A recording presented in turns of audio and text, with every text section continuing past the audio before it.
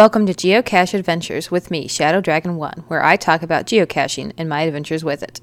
Despite my attempts to share geocaching with my husband, he's still not a fan. Something that he does like to do, though, is play Pokemon Go. My son likes to do both, and so do I. So sometimes when I want to combine geocaching and family time, I try to find places where my son and I can find some geocaches, and my husband and us can all play Pokemon Go as well. For those who may not know, Pokemon Go is an augmented reality mobile game that allows you to search for, find, catch, evolve, and battle different Pokemon and trainers.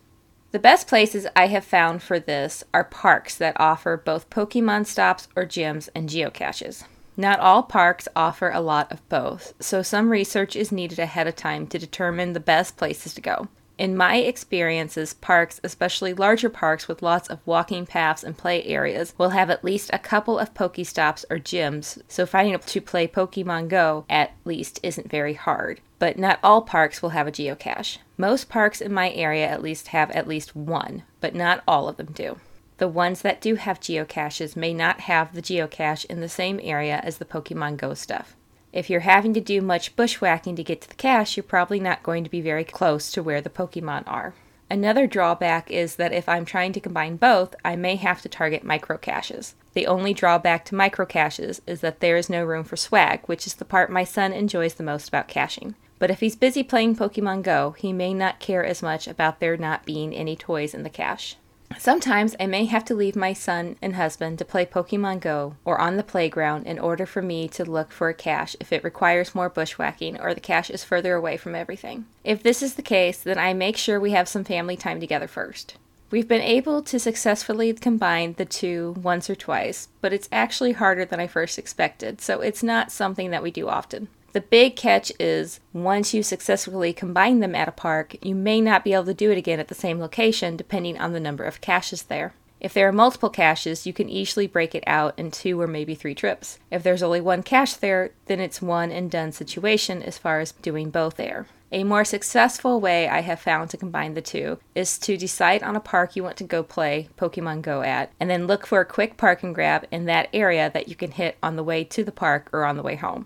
This gives you more options if you're willing to detour a little. It's actually a good compromise in general for caching with muggles. I find it easier to make a short detour to get a park and grab while we're out running errands or headed places than it is to plan a day of family caching when my spouse is a muggle and my kid goes back and forth on if he wants to go caching or not. Warning, this part of the show contains spoilers for the cache that is about to be discussed. The cache was called Civic League. Cache ID GC1 3D5D. Difficulty rating 1, terrain rating 1.5. The description read, Meta, Missouri is a small rural town that has one of the most civic-minded populations that we've ever encountered.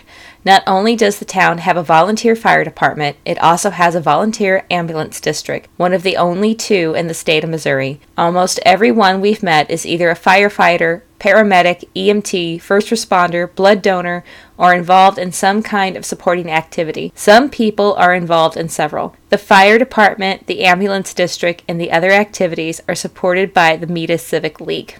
The cache is on the grounds of the Civic League Hall in Meta, no more than 100 yards walk from the parking on the surrounding streets. It is a camouflaged, pre-formed container.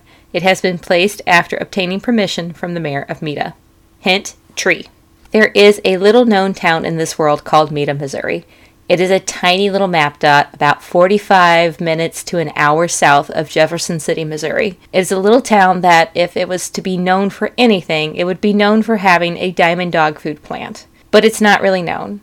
I spent a lot of time there over the years simply because it's where my grandparents lived. Although Grandma and Grandpa are no longer around, I still spend time there as my family owns land just outside of town. My dad was at the family farm for Thanksgiving weekend. My husband and I loaded up my son and our pets into the car and made the 2-hour drive to spend the day out there. On the way down, my husband was driving, and I was messing around on my phone.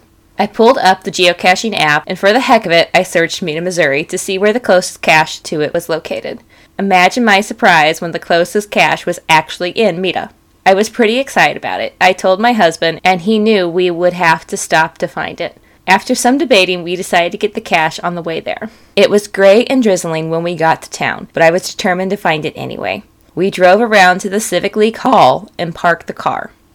Because of the weather, we decided it was best for our son to stay in the car with my husband. I followed the app to the indicated spot and right to a tree. I poked around a bit and found it tucked in a hollow knot in the tree.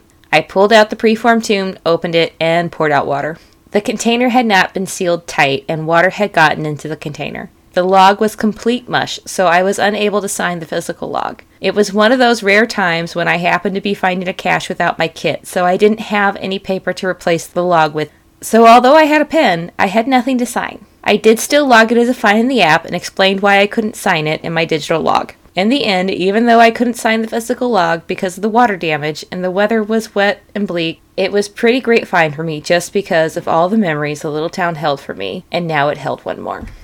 You have been listening to Geocache Adventures with me, Shadow Dragon 1. Feel free to reach out to me on my geocaching profile page, Shadow Dragon 1, or at geocacheadventures.org. I hope you've enjoyed this episode, and thank you for listening.